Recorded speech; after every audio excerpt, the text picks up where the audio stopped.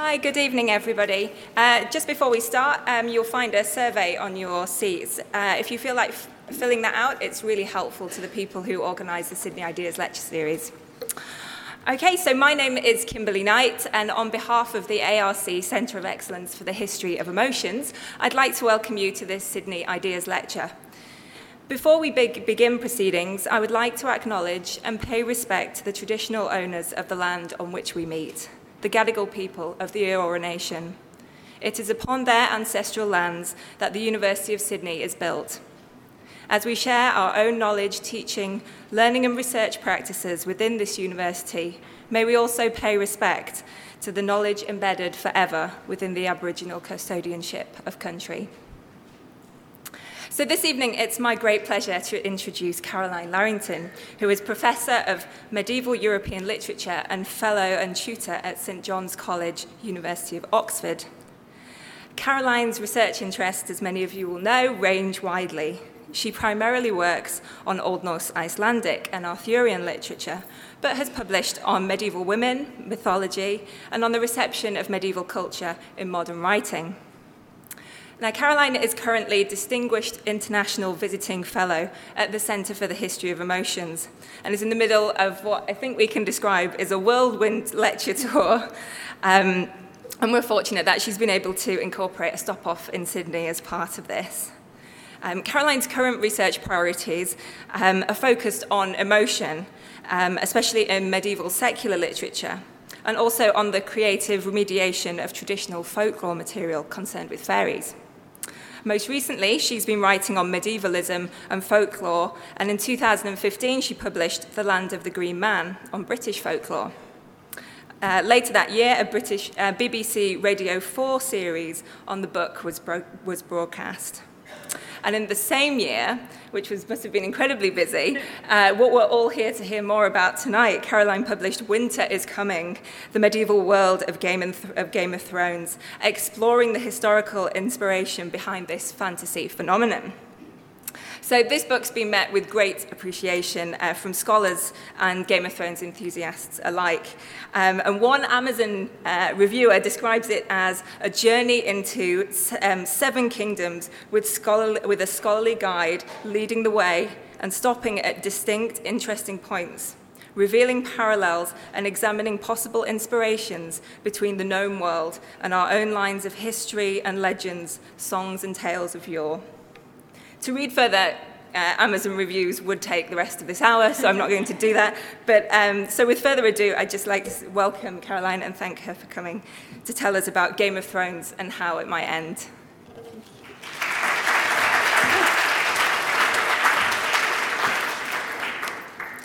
Well, thank you very much for that introduction, Kimberly, and thank you all for coming along this evening to hear me talk about Game of Thrones. I'm absolutely delighted to be back here in Sydney for only the second time in my life. And of course, the real reason I'm here is to talk about Old Norse emotions at a study day tomorrow. And I've been working quite hard to persuade journalists here that I'm not on a book tour. I'm actually here to do some proper work. But nevertheless, it's a great opportunity to be able to talk about one of my enthusiasms, which is Game of Thrones. And people have asked me why I wrote this book on the parallels between A Song of Ice and Fire and Game of Thrones and real world and imagined societies. And for the sake of simplicity, I'm going to refer to the whole thing as Game of Thrones, even though at times I'm talking about the book as well. Why did I decide to do this? Well, the simple answer is that my editor at IB Tourist talked me into it. But he did that because we'd had lots of discussions about medievalism in Game of Thrones. And I was a very keen fan of the show. I started watching it on a plane going to New York in 2012. And I watched 3 episodes back to back from the first series. And it was the depiction of the North, particularly the depiction of the Wall, which made me think by the end of those 3 hours, I can't wait to see the rest of this. And I'm very glad that I did write this book because it's led to some interesting opportunities, not least being interviewed on the radio this morning and standing here this evening.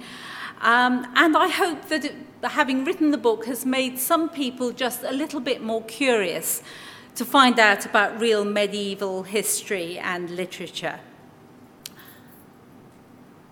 Well, I want to stress that I don't know whether our friend George Martin here has read any or all of the parallel sources that I talk about in the book. I'd quite like to know if he has.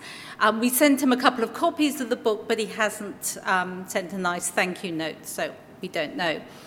But in a way, it doesn't matter so much to me what his sources were, because one of the things that really attracted me both to the books and to the show is that Martin was a history minor when he studied at college. His major was journalism, but his minor was history.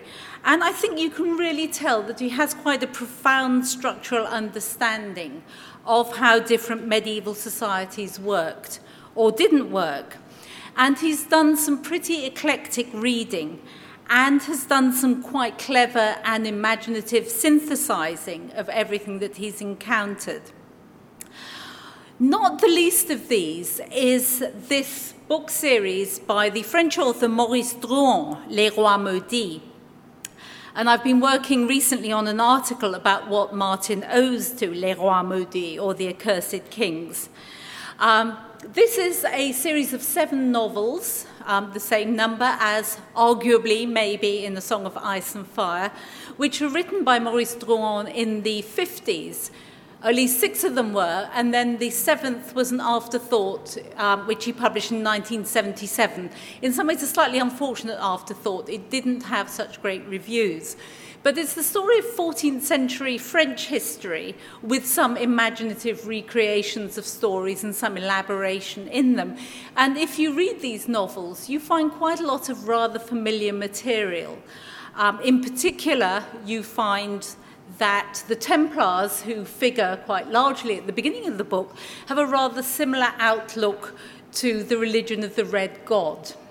And there are various other things which you notice as having inspired Martin, but he's worked them through so thoroughly in his own imagination that you wouldn't say he has stolen this from Drouin, but simply that he has picked up 14th century French history and English history as well and reworked it in some ways. And it's interesting that Martin is prone to saying that his inspiration was the 15th century Wars of the Roses. I think this is a bit of a red herring to persuade people to look there and not so much to look at the French material.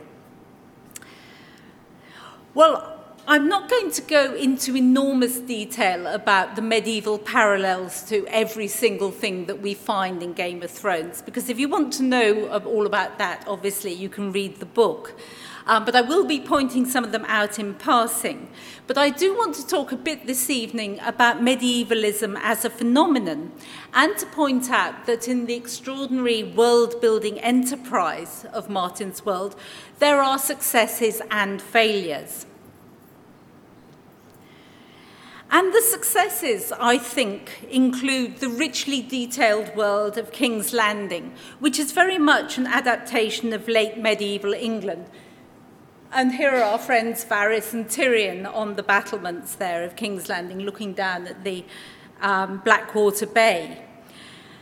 Now, it is like late medieval England in terms of having a monarchy and in terms of having a rather interesting relationship between the religious establishment and the crown, but it also has some remarkable differences from late medieval England. Where is the civil service? Who is actually writing the documents which allow the inhabitant or the holder of the Iron Throne to rule the kingdom effectively? Is it Grand Maester Picel? I'm not so sure he can do this single-handedly. So where is the bureaucracy which was present in 14th and 15th century England? Where are the lawyers? This is a question that lawyers have often raised with me about this series. Tyrion didn't have the benefit of any kind of legal representation when he was on trial, but in 14th, 15th century England, there would have been plenty of lawyers at the court. And the other staple of historiography of the late medieval period, where are the rising middle classes? Absent. All we have are the aristocracy and the poor souls who live in flea bottom. and riot in the streets from time to time. So there are some gaps in the way that Martin constructs the world that we find in the south of Westeros. Up here in Winterfell, this is an artist's impression, we have a historically earlier society. It's a heroic and a military one, and it's very much more akin to Anglo-Saxon England than it is to the chronological period that we find in the south. The military culture is centred on a lord who has sworn retainers, who are his thanes in Anglo-Saxon terms. And these are people he has to call up for war on the basis of the oaths that they've sworn to him. And that's how he gets to put fighting forces in the field. And you'll remember how many times in the show things have been held up because the Warden of Winterfell, or whoever is in charge in the north, has to negotiate with his bannermen. And that's quite an obstacle for whoever hopes to wield authority in the north. Down in the west, the Lannisters have an enormous standing army. Apparently almost 60,000 people they can put in the field for the Battle of Oxcross under Jaime's command, and there's another 30,000 under Tywin's command. Now, this is a huge number of men to have in a standing army, and something which was endemic in late 15th century England was exactly great noblemen retaining soldiers on their own account, retained men or maintained men as they were called, and being able to put them in the field at a moment's notice. This was one of the reasons why the Wars of the Roses were such an intense civil war involving all sorts of different factions, because there were different military powers involved. But it also explains, I think, why the Lannisters are running a bit short of gold. It costs a lot of money to have that many men in the field. And other societies which I think are well thought through are actually one of my favourites, the Ironborn, who are, as you can see here, and I'm afraid, again, that's an artist's impression, because it's quite hard to find pictures from the show showing characters and ships at the same time, because the CGI for the ships, I think, is quite expensive. So the Ironborn are parallel to the Vikings in all sorts of ways, but they're rather more narrowly drawn. They're a society which lives by raiding, slaving, I suppose fishing. I'm not entirely sure what they do for food. And there's obviously a modicum of trade as well, but I think the trade is mostly the slave trade. And in the last season, you may remember that Yara has promised Daenerys that there'll be no more, quote, reaving, roving, raiding, or raping.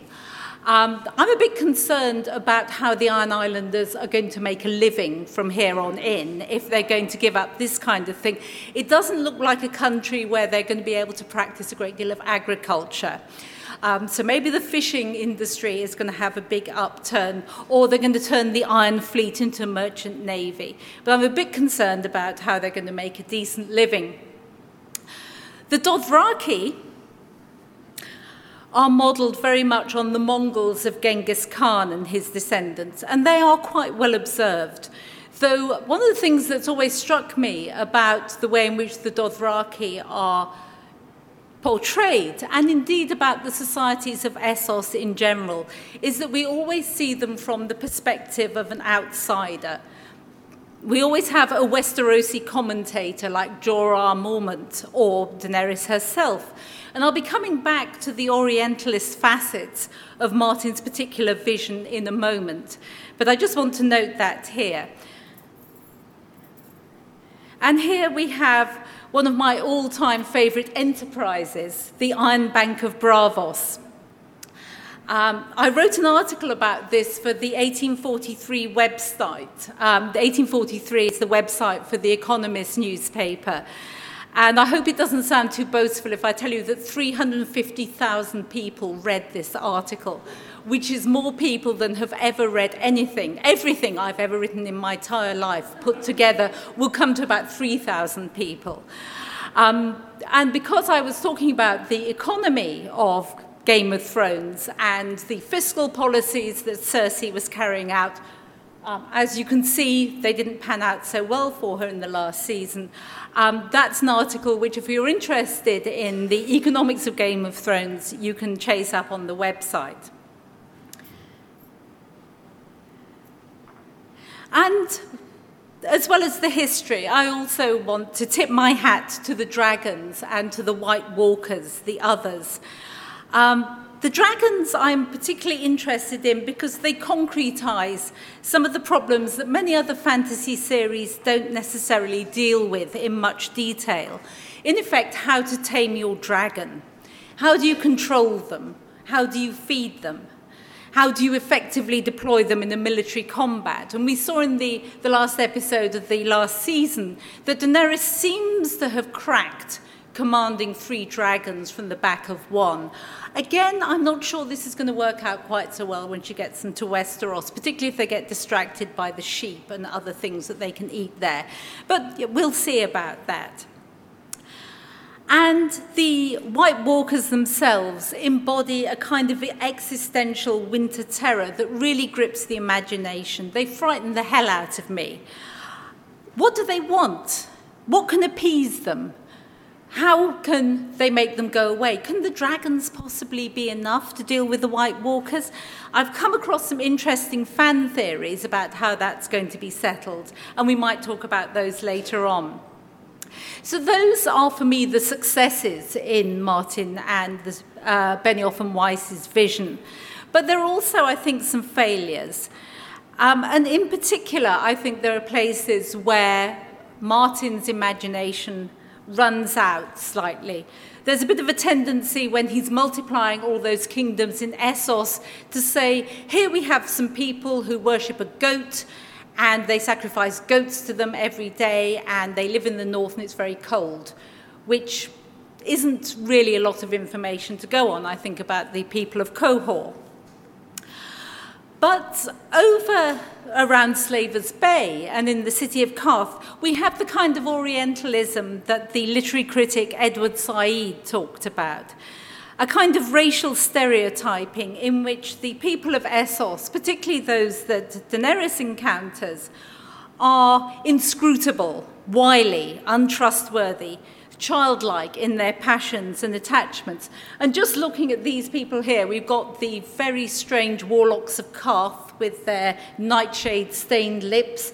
We've got the shadow city of Asshai, which is where Melisandre comes from, and I think we can see why she's decided to travel over to the other end of the world, living in a grey and rather gloomy place like this with strange misshapen fish in the river.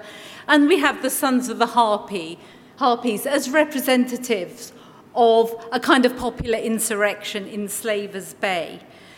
In Yunkai, we have the bed slaves of Yunkai who are highly sexualized, and they can initiate you, if you pay enough, into the way of the 7 sighs and the 16 seats of pleasure. I can't say any more about that. The Astapori creations, the eunuch army of the Unsullied, are an interesting phenomenon. They're as well-drilled and obedient as any group of Spartans. But if there's one message I'd like everyone to take away tonight, it is, if you're going to build an army of your own for your own purpose, as employing as mercenaries, do not castrate your soldiers at the age of 5. They would all have squeaky voices, and they would have no muscle tone whatsoever. So forget about an army of eunuchs unless you're going to operate on them a bit later in life. And again, talking about the more disturbing side of the series, we might think about these scenes of the brown-skinned, newly liberated Yunkai greeting Daenerys here as Misa, mother, in the episode of that name towards the end. In fact, the final episode of season 2. And it's interesting that very few of the people of Essos actually get a point of view chapter in the books, one that places their consciousness at the centre of the narrative. And at this point, traditionally, I stop and ask the audience if anybody knows who the SRC characters are who have a point of view chapter. Any volunteers? Melisandre gets one chapter. where she's looking into the fire and she sees the three-eyed raven or crow, and she's trying to figure out what he means in terms of her interpretation of the prophecies. And this guy, do we know who this guy is? Yeah, and he's dead. And in fact, Ariohota, who was the captain of the guard of the Martells over there in Dawn, trained with the bearded priests of Norvos and came to Dawn as a warrior and as a famous fighter. And what interesting insights does Ariohota have to tell us from the SOC perspective about the people of Dawn? He tells us they have really spicy food. And that is about it. And we're never going to find out any more about what Ariohota thinks, at least in the show, because he was executed at the beginning of the last series. Why, though, to return to what I said I would talk about at the beginning of this, has Game of Thrones had so much success? Sure, there is a steady fan base from the books across to the show, but at the same time, it hasn't become the most illegally downloaded or streamed show of all time, just on the back of the book readers. And I myself had never heard of the books before I started watching the programme. So why has it been so successful? And here is my little list of why I think this is the case. And the first is, I think that the medieval world is already a familiar other to people of the modern day. It's what our current world was born from, and we owe to it institutions like, to take some at random, romantic love, universities, book printing, the centralization of the European nation state, and I'm sure you can provide other phenomena for yourselves.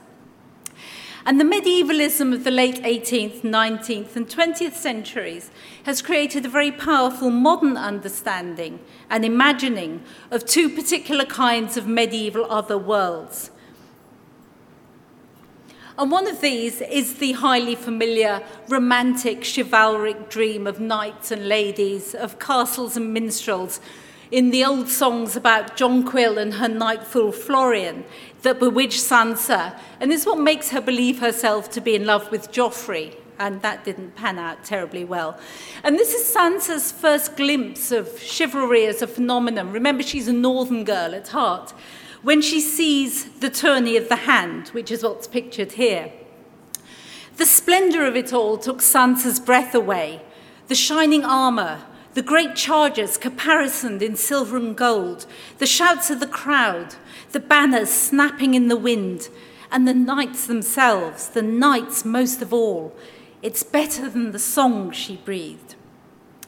Now, a more pragmatic and more critical view of chivalry is robustly offered by the Hound. This is what he has to say. A knight's a sword with a horse. The rest, the vows and the sacred oils and the lady's favours, they're silk ribbons tied around the sword.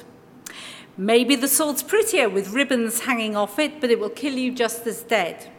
Well, bugger your ribbons and shove your swords up your arses. That, I'm afraid, is the Hound for you. So it's interesting then, and it's something I want to think a bit more about, that both Martin and the show are anxious to debunk the popular myth of chivalry, and they don't seek to replace it with a more nuanced account of it. Chivalry, courtliness, is a behaviour that the power players employ in the show to get ahead, and we don't see any of its positives, the ways in which courtliness can discipline and constrain the aggression that's innate in a warrior culture. And the second type of medieval other has gained traction through series like The Vikings, or last year's BBC production The Last Kingdom, which I think has been shown here as well. These are reimaginings of a heroic, brutal warrior society where masculinity, honour, fighting skill, courage are to the fore, and where women tend to be rather sidelined. As long as there are a few feisty women on the periphery, the narrative can focus on the figures of Uhtred and Alfred here. This is King Alfred, obviously with the crown, as you would have guessed. And fourth along, the rather handsome young man with the beard is Uhtred, who's half Dane, half Anglo-Saxon. and there's a lot of male bonding going on between them. But this show also looks at real questions about early medieval military strategy, about coexistence, religious conversion, and ways of king choosing. And the set-piece battles are pretty well done, so I do recommend The Last Kingdom. And there is a clear public taste, I think, here for a more violent kind of Middle Ages. And then secondly, I think we have to acknowledge the role of J.R.R. Tolkien in broadening medievalism out precisely into fantasy. And in his important Rolling Stone magazine interview of 2014, Martin critiques Tolkien more than once, though of course he has to pay respect to him as his forerunner in the field. And this is what Martin has to say. Ruling is hard. This was maybe my answer to Tolkien, whom, much as I admire him, I do quibble with. Lord of the Rings had a very medieval philosophy, that if the king was a good man, the land would prosper. We look at real history, and it's not that simple. Tolkien can say that Aragorn became king and reigned for 100 years, and he was wise and good. But Tolkien doesn't ask the question, what was Aragorn's tax policy? Did he maintain a standing army? What did he do in times of flood and famine? And what about all those orcs? Now, what about all those orcs? That's not a question that I want to try and answer here. But as soon as I came across the phrase, what was Aragorn's tax policy, I thought that absolutely encapsulates the difference between Tolkien and Martin. That Martin thinks about how you rule. Tolkien thinks about the mythology of kingship. He thinks about the ways in which languages underpin different kinds of imaginative organisation, different kinds of mythologies, but he's really not interested in tax policy. And thirdly, Game of Thrones has been successful in showing the complexities of medieval societies, in particular the various struggles for power, not just between individuals, but between institutions. And one particular focus has been the struggle between a revived, enthusiastic form of popular religion and the crown in King's Landing. And these reflect in some ways the tensions between the church and the state right across medieval Europe, exemplified by Thomas Becket and Henry II, for example. And they manifested themselves in debates about the jurisdiction of ecclesiastical and civil courts, and of course the rise of various popular religious movements like the Children's Crusade. Now, the culmination of these themes was depicted in Clash of Kings and was also the climax of last season's King's Landing storyline. In the show, and I hope this isn't too much of a spoiler, the sparrows seem to have been killed off. But in the books, the political and ethical clash is mined much more deeply here. And there's a stronger sense of the movement being rooted in people all across the Seven Kingdoms. It's not just an urban phenomenon. Then, too, we have Peter Baelish as Littlefinger, as someone who really understands the medieval politics of power.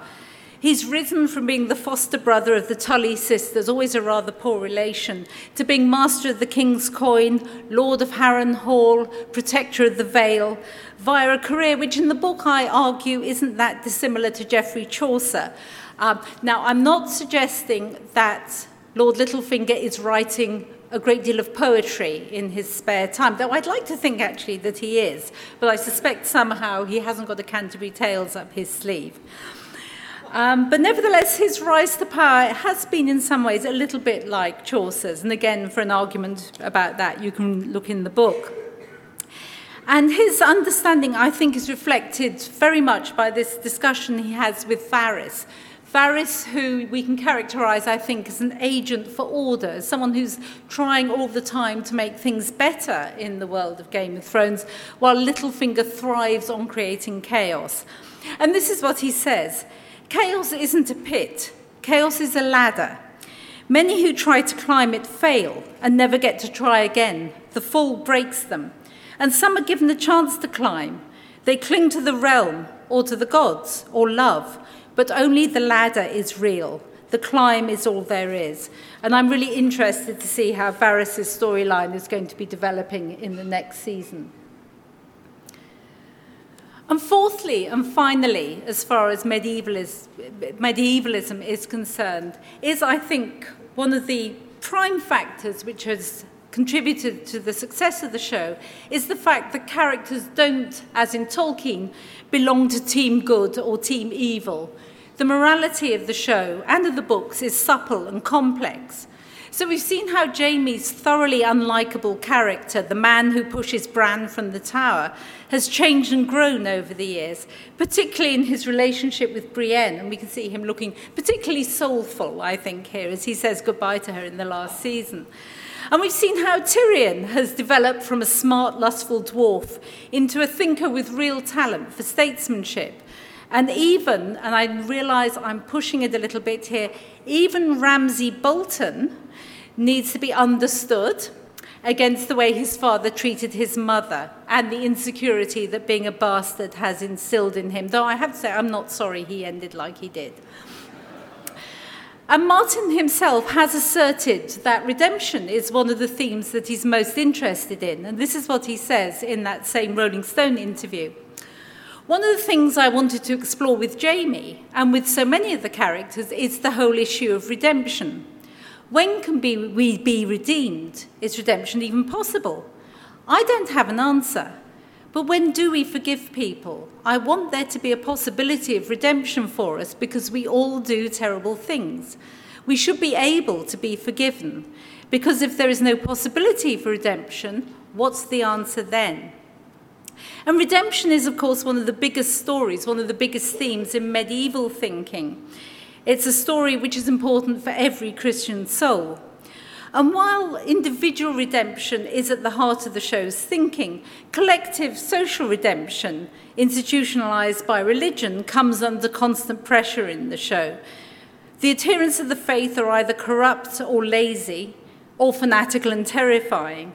And as Tyrion comments, "Give me priests that are fat and corrupt and cynical, the sort who like to sit on soft satin cushions, nibble sweetmeats, and diddle little boys. It's the ones who believe who make all the trouble." And I think that's broadly true, at least looking at the last season. And also important, I think, is the fact that religion and learning have become divorced in the world of the show and the books. This has very much neutralized the power of the faith. The maesters have the monopoly of learning and literacy, and they have a true grasp of history. But that isn't the province of the faith, because the maesters can belong to any faith or none. And that very close connection between learning and the church, which was crucial in medieval Europe, is broken in the show. The maesters' monopoly of learning is potentially quite a dangerous one, I think. And it's arguable that this is one of the reasons why Westeros hasn't undergone an industrial revolution, though there are lots of other reasons why that hasn't happened, I'm sure. And here are two final points that I want to make. People keep asking me about the depiction of women in Game of Thrones. And the question of female characters has been very much debated. But sometimes I wonder what assumptions underlie it. Because nobody asks the same questions about the male characters in the show, because we assume you can have all kinds of men inhabiting a fantasy world. But somehow the women ought to be depicted in particular ways. But you can find counterparts for almost all the women in the show in medieval history and in imaginative literature, from female knights and warrior women to priestesses to queens. And Martin, I think, is very astute at spotting the particular challenges and difficulties they faced. So, for example, when can you choose whom you marry? Cersei is both queen and widow, and yet she has to yield to her father's plan for her to marry Loras, which was never a good idea. It's probably just as well it didn't come off. How could you travel those dangerous roads as a girl alone? You couldn't. You had to dress as a boy. It's the only way to keep safe. Does chivalry really promote putting women on a pedestal? And we've seen how the show really views chivalry. The sexual violence, particularly I think when Sansa is raped on her wedding night, is pretty graphic. But many noble women would have experienced something similar when they got married, especially if they knew very little about sex or if they were marrying somebody they had no particular desire to marry. Rape was very frequent in times of war, particularly for lower class women. But that said, it's important to note the medieval West was concerned about sexual violence, and it wasn't condoned, and rape was a punishable offence in civil society. But Martin himself says, and perhaps this is to, in some ways, justify the ways in which it's depicted in the books, though perhaps not the sensationalising of the show.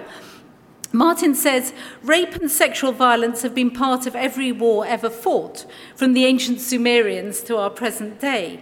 To omit them from a narrative centred on war and power would have been fundamentally false and dishonest, and would have undermined one of the themes of the books, that the true horrors of human history derive not from orcs and dark lords, but from ourselves.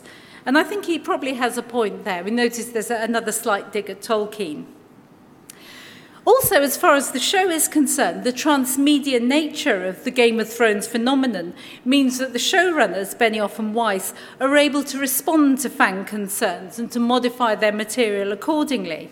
And so I think particularly in the last season, they've scaled down the nudity and the sexual violence quite markedly.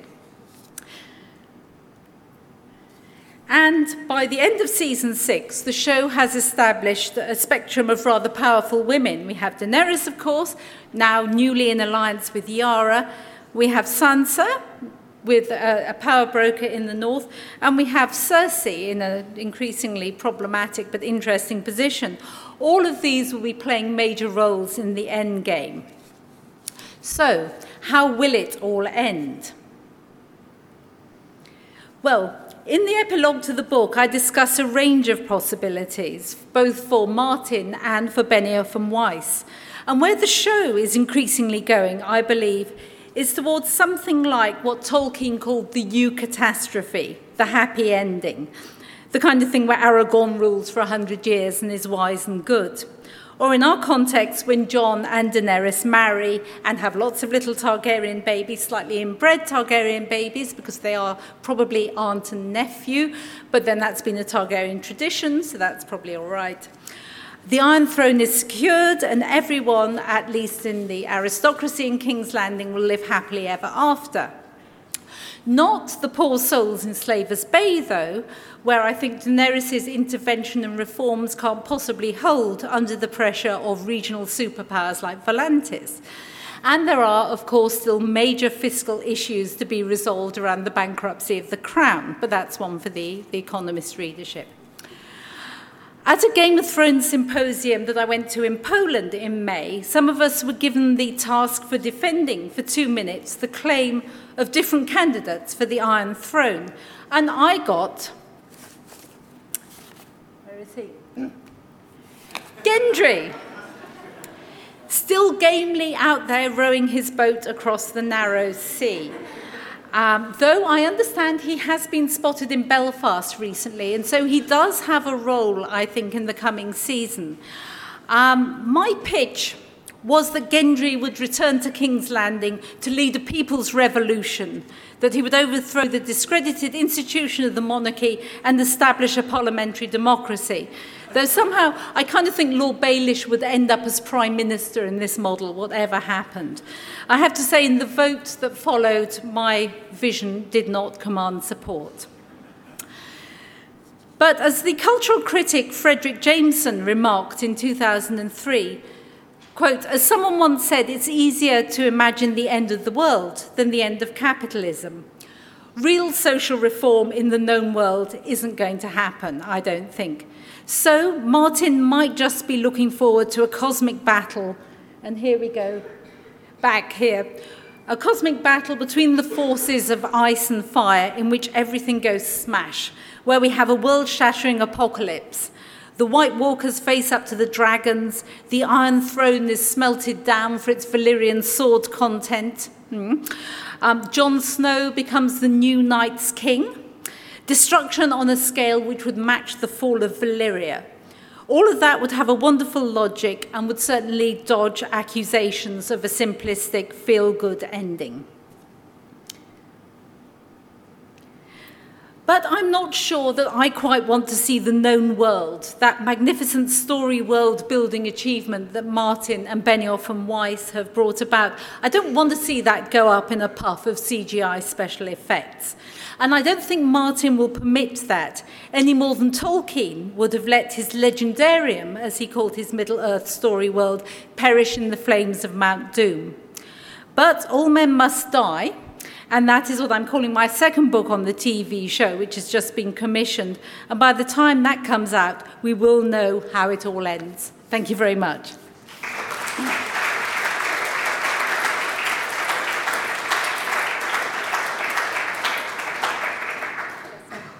Thank you so much, Caroline. Caroline's generously agreed to take questions, so I'll just open the floor. Or not? Yes.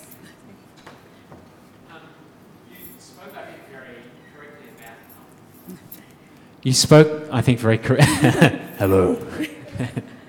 You spoke about how we almost always only see the Essosi characters through the eyes of Westerosis, and the impact that that has on our understanding of their cultures. The even more extreme example of that would be the White Walkers, whom we don't know anything about except through people who are running away from them. We don't know a word of their language.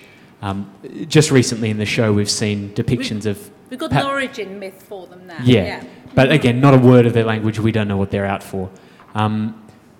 Given the author's criticism of simple black hat bad guys that you get in Tolkien, and given your understanding of medieval literature, do you think it's likely that the White Walkers are going to be a simple bad guy, evil force that has to be conquered, or are these a force that has to be integrated into a new world that is going to come afterwards?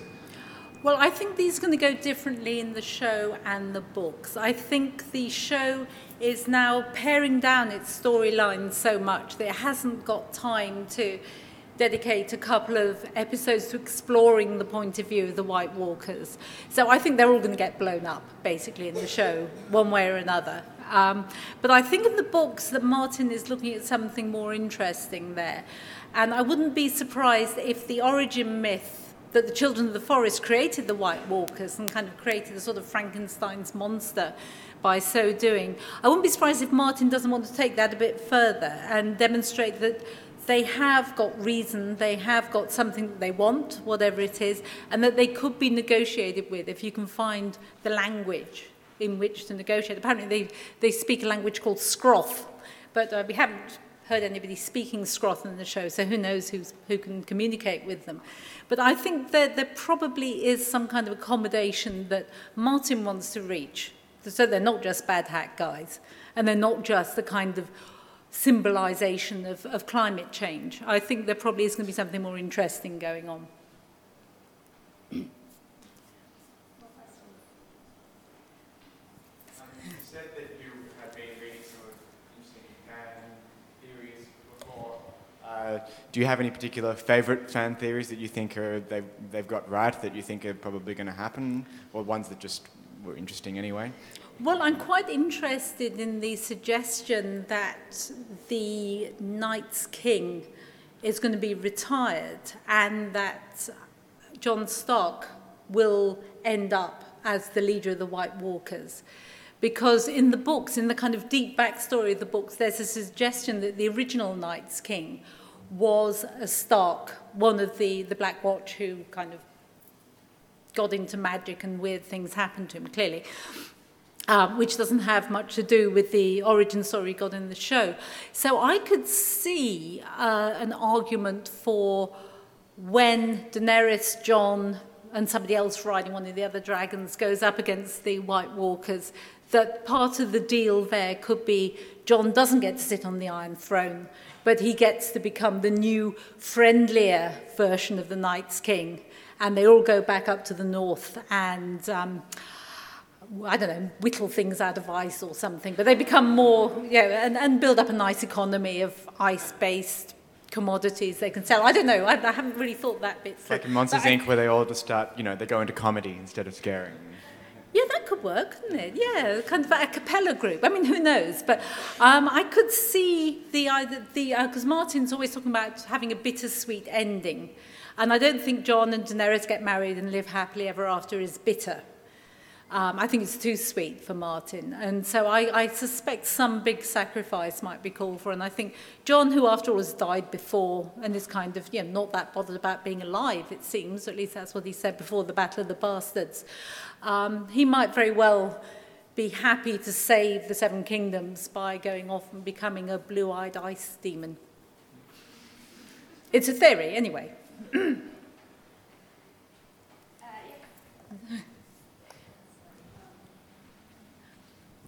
So given that the religion of the Andals, the sort of 7 gods that are all sort of ideas that are kind of one, is sort of complicated, but seems to be kind of agnostic within the world of the book in the sense that you don't really see much concrete evidence of them existing, compared to like the Red God, who seems to have quite a bit of magical influence. Do you think that it'll be able to stand up to presumably the increase of the Red God's power in this sort of world-ending cataclysm? Like, how do you think the church will survive in Game of Thrones?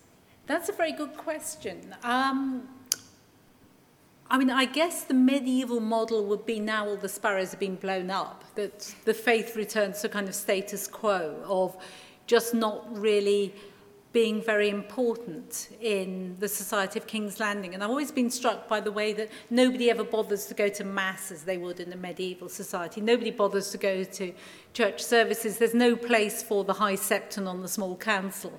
There's a great divide between church and state there, which is very different from the medieval world. But I also think that it's interesting that although Martin doesn't really seem to want to endorse one religion as the true religion, that there are all kinds of doubts about the religion of the Red God. Nevertheless, that's the one that keeps resurrecting people. And that seems to, well, in the books it's resurrected a couple of people, in the show it's resurrected a couple of slightly different people. But that does seem to have a kind of metaphysical power that the other religions don't have.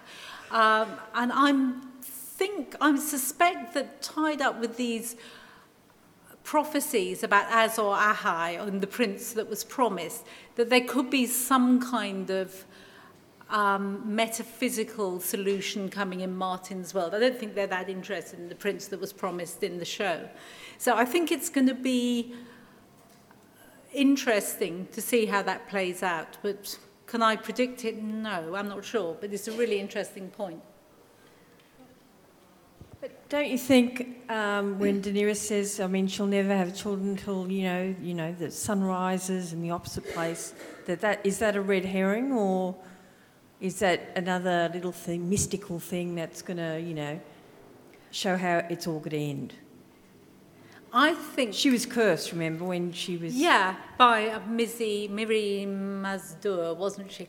I think, well, in the books already, there's a suggestion that curse is beginning to unpick itself when she's standing in the middle of the Dothraki Sea going, what do I do now? So I think she's going to turn out to be able to bear children all right. But I think that it's probably going to be after some kind of cosmic battle in which it has looked as if the sun has risen in the west and sunk in the east, and the mountains, or at least a mountain, blows away like dust. So I think there's going to be a kind of nominal fulfillment of that prophecy, and then she's going to become fertile and have lots of kids. This is mainly a question about the narrative strategies of the film, of the TV show, as opposed to the novels. Mm-hmm. In the TV show, it's always seemed to me that, to begin with at least, Tyrion was sort of our entry point into understanding this kind of medievalist world. Although, as the narratives progress, it seems as if he's almost been sucked in to a kind of medievalist worldview, right? To a medieval worldview, in that he's started to murder people that he's closely related to, and he's started to do all kinds of other things that modern men typically eschew. Mm-hmm. And I'm wondering, do you see this as being because a kind of an undermining of those sort of more modern qualities in Tyrion is just part of his kind of character development? Or do you think that the show and the books have become so popular that our global understanding of these medieval principles is now taken for granted? And does that suggest something about the future of medieval studies and medievalism studies? That's a huge question. I think you're right that Tyrion was a kind of entry point, but I also think that there's some red herring sowing going on here, that you also might think that Bran, it's going to be kind of Bildungsroman about how Bran grows up, and then he falls out of the window, and you think, well, he's not going to be the hero, at least in the way that we would understand it. So I think both the show and the books have been playing a lot with our generic expectations that this is going to be the person that we follow through the story. I think also there's Martin's kind of avowed enthusiasm for shocking people every now and again. So yeah, Ned Stark, the Red Wedding, and then Tywin getting killed by Tyrion, and strangling Shay as well, which was seemed in some ways to be out of character, but you can see how he was sort of provoked to it in some ways. So I think that has to do more with a kind of more psychological investigation of what has made Tyrion the person that he is. And that comes down to kind of real sort of Oedipal understanding of hostility towards his father and to the troubled relation with his siblings. I also think that sibling relations have really come to the fore in the last series, and that's been a kind of interesting development. But I think also, and this is something I'm going to be talking about next time I'm back in Sydney in December, is how the show in particular puts on display strange and difficult emotions and calls them medieval emotions, and says this is how people in the past used to feel and they're not quite like us, and then undermines it in different ways by introducing more modern kinds of psychological motivation or different kinds of critiquing of that kind of medieval perspective. And so I think you're right that future medievalist fantasy is always going to have to take this into account and is always going to be thinking about what do medieval people probably feel and what does an acceptable form of that look like for a modern audience. I think you've sort of covered in that answer a bit. I was going to say, what about close the door with Bran and what, this whole, do you call it mythical, the religion part of it? And I find, I keep on, Bran, what's going to happen, in the show, and it's come back right at the end. But I mean, you're saying you think that's not as big an element as I'm feeling it is myself. Well, I think in the show, the thinking going on around the supernatural creatures is less complex than Martin's thinking about the White Walkers, the others as he calls them, and about the dragons as well to some extent, and the dragons having this very long history, and both in Valyria and then in Westerosi history as well. And I think also that we saw the three-eyed raven getting wiped out rather promptly at the beginning of the last season. And I'm not sure that that's what Martin has in mind in the books. He's still alive in the books, as far as we know. And I think Martin probably has got the more complex master-disciple paradigm in mind for Bran and the three-eyed raven, because I think he was actually rather wasted in the show. So I think that Bran is going to grow more into that role and be properly trained in the books, whereas at the moment, he's the only person who knows Jon Snow's parentage, and he's got a mile to crawl to the wall. And then if he ever gets over the wall, he's somehow got to tell the whole of Westeros about Jon really being the child of Rhaegar and Lyanna. And I just don't quite see how he's going to do that without having a whole lot of ravens at his disposal. So I think that's going to be one of the tricky things to sort out in the next season. But I think there's more to go with him in the books.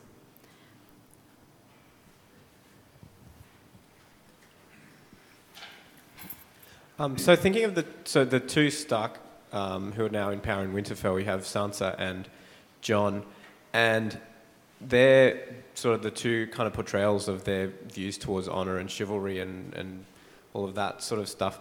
you read Sansa's portrayal, and it's very negative. Like, her attitude is seen as being very stupid and childish, whereas Jon's unswerving dedication to honour and loyalty is portrayed as a very good thing.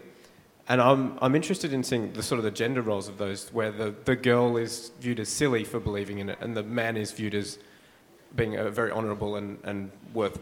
Like, is that, would you say, reflective of the medieval attitudes of the time? Or is it a more modern construction? I think it's more modern. And I think it's what Sansa is indirectly criticised for is not really a belief in honour and faith and keeping your word and all those things that Jon is invested in. It's the kind of flummery of chivalry. It's the knights and the jousting and the songs and all the kind of paraphernalia of romantic love that suckers her into thinking that Joffrey is Mr. Right. And I think she has somewhat abandoned, partly learning from Littlefinger, that kind of romantic, naive idealism, and has become maybe more cynical and certainly more pragmatic, I think, in her approach to politics. So we need to see that worked out. Whereas Jon hasn't bought into the chivalry thing. After all, he's never been to the south. He's never seen all these people prancing around on chargers. And his idea of loyalty is a quite nuanced one. He wasn't loyal to the Night's Watch, which is what got him killed after all. But he could see a bigger picture. And I think one of the really interesting things about Jon is the way that, along with the other younger generation, both the books and the show have been the kind of Bildungsroman, is the phrase I used just now. It's been the story of their moral growth, and Jon's growth in particular, that he's come to from a kind of, I can't think of anything else to do, I'll join the Night's Watch and be like Uncle Benjen, into thinking really hard about who is them and who is us. What does it mean to be human, particularly out here in the north? Who's going to be on the right side when the army of the dead come? And has become more humane, I think, in that respect. So I think we'll have to see how Sansa's storyline pans out, but I think she's learnt a hard lesson, and she hasn't yet got the power to put a new version of honour and loyalty into practice.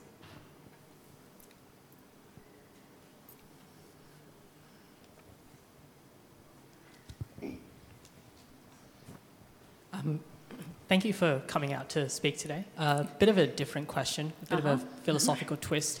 If you were to, I guess, synthesize a top 3 principles, guidelines, or nuggets of wisdom, if you will, that we could draw from the series or the book or the TV show as a whole, what would they be? Top 3 nuggets of wisdom.